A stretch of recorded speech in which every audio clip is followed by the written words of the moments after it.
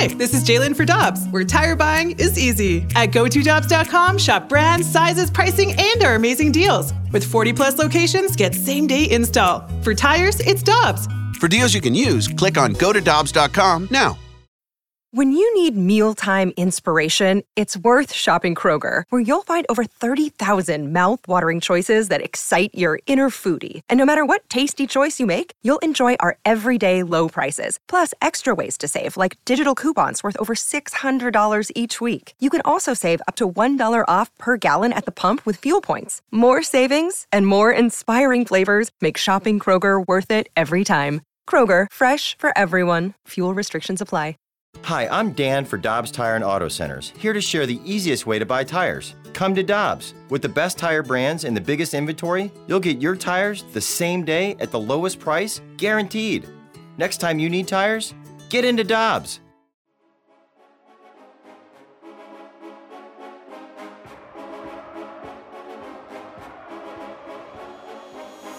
Alongside former Blue superstar defenseman Jamie Rivers and Alex Ferrario, I'm Brandon Kiley. It's Rivs and BK on 101 ESPN. Let's go out to the Brown and Crouppen Celebrity Line. Jim Callis writes about prospects for MLB Pipeline on MLB.com. And he's about as good as it comes when it comes to breaking down these guys, so I knew exactly who to call when the Cardinals announced yesterday that Dylan Carlson is going to make his way up to the big leagues. Jim Callis joining us now on 101 ESPN. Jim, thanks so much for the time today. Let's start with this. What should Cardinals fans expect as they get to see their first taste of Dylan Carlson in the big leagues? They should be excited. I mean, I guess it's a little unclear as to how much he's going to play right off the bat because this isn't a normal year. So the old, hey, you don't call guys up to sit on the bench doesn't apply when the alternative is alternative camp. But no, he's a very, very well-rounded player. I think he can play anywhere in the outfield that they would need him to.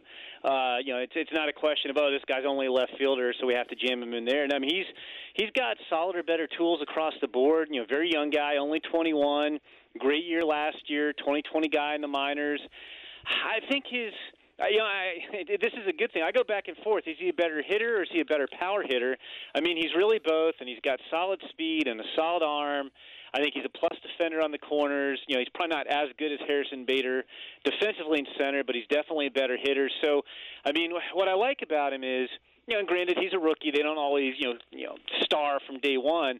But you can really plug him into whatever role you wanted in the outfield, and he can handle it. He's a very, very good player, one of the best prospects in baseball. Yeah, I wanted to go back to the offensive side here just for a second. And look, it's no secret that last year the Cardinals were eliminated based upon the fact that they didn't have enough offense. So far this season, although it's a sample size, everybody, again, talking about the offense being an issue.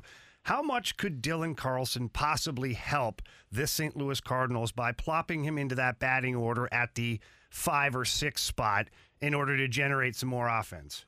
He could help a lot. I mean, the other question, we don't really know the answer to this is, what's the lineup going to look like when the Cardinals get back on the field this weekend? Because it's been so long, and you guys probably have a little bit better idea than I do, but I don't know if anybody knows for sure who's available and who's 100%. No, I think if you put them, in their lineup, and again, you never know how a rookie is going to come in. They usually aren't going to, be, at peak form right away, and especially this year. It's not like he was seeing any game action. They were kind of trying to simulate some stuff in alternative camp. But, he's a very talented guy. I think he's, going to be – he has the upside to be one of the better hitters on the team, one of the faster runners, and one of the best power hitters on the team. And given that their lineup is going to, again, we don't know what it's going to be exactly, but, obviously going to have some holes in it. He could play a big role.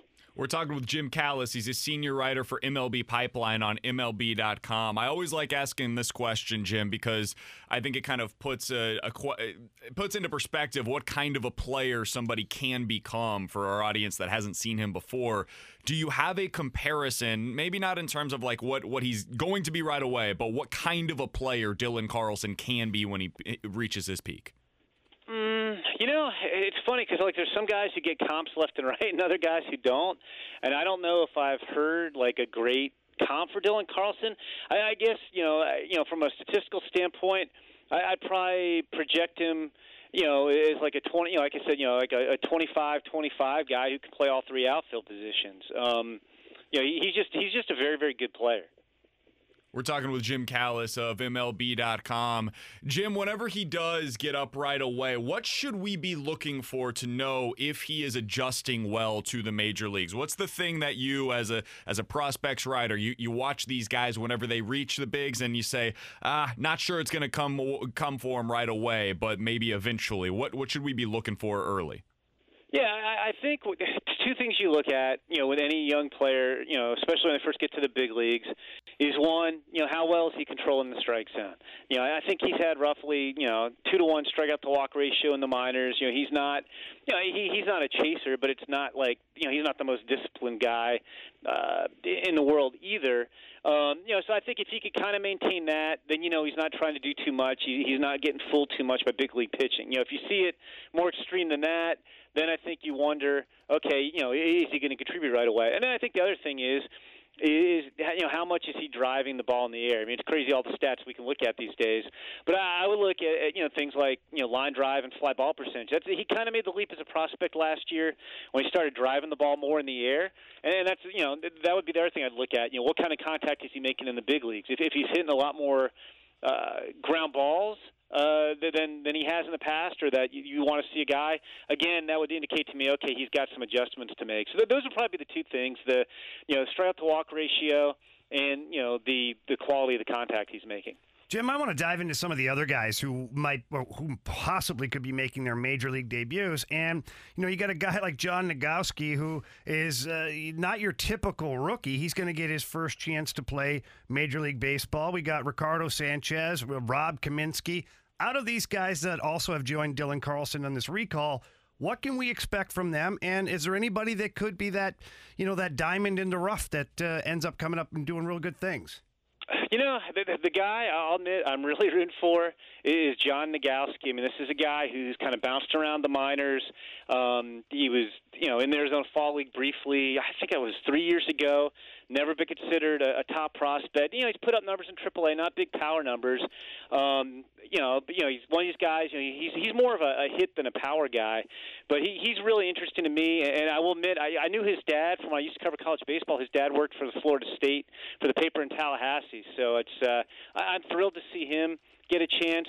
Kaminsky's a guy who was a former high draft pick, first-round pick back in the day. His big tool is a curveball. Has always been kind of his best pitch. I think he's more of a reliever. Sanchez was a kind of ballyhooed international signing out of Venezuela a few years back, and he'd throw a fastball up to 94, 95 miles an hour, and he's got pretty good curveball at times too. I think they're more kind of depth arms, and Nogowski's probably a bat off the bench. But kind of cool to see guys getting an opportunity. I wish the circumstances were a little bit different, but it's still pretty cool. He is Jim Callis. You can find his work MLB.com, where he's a senior writer for MLB Pipeline. Always follow him on Twitter at Jim Callis MLB. Jim, we really appreciate the time today. We look forward to talking with you again soon, and hopefully we get to see some success from Dylan Carlson here in the not-too-distant future. Yeah, it should be fun to watch him. Enjoy him, guys. You got it. That's Jim Callis joining us here on 101 ESPN.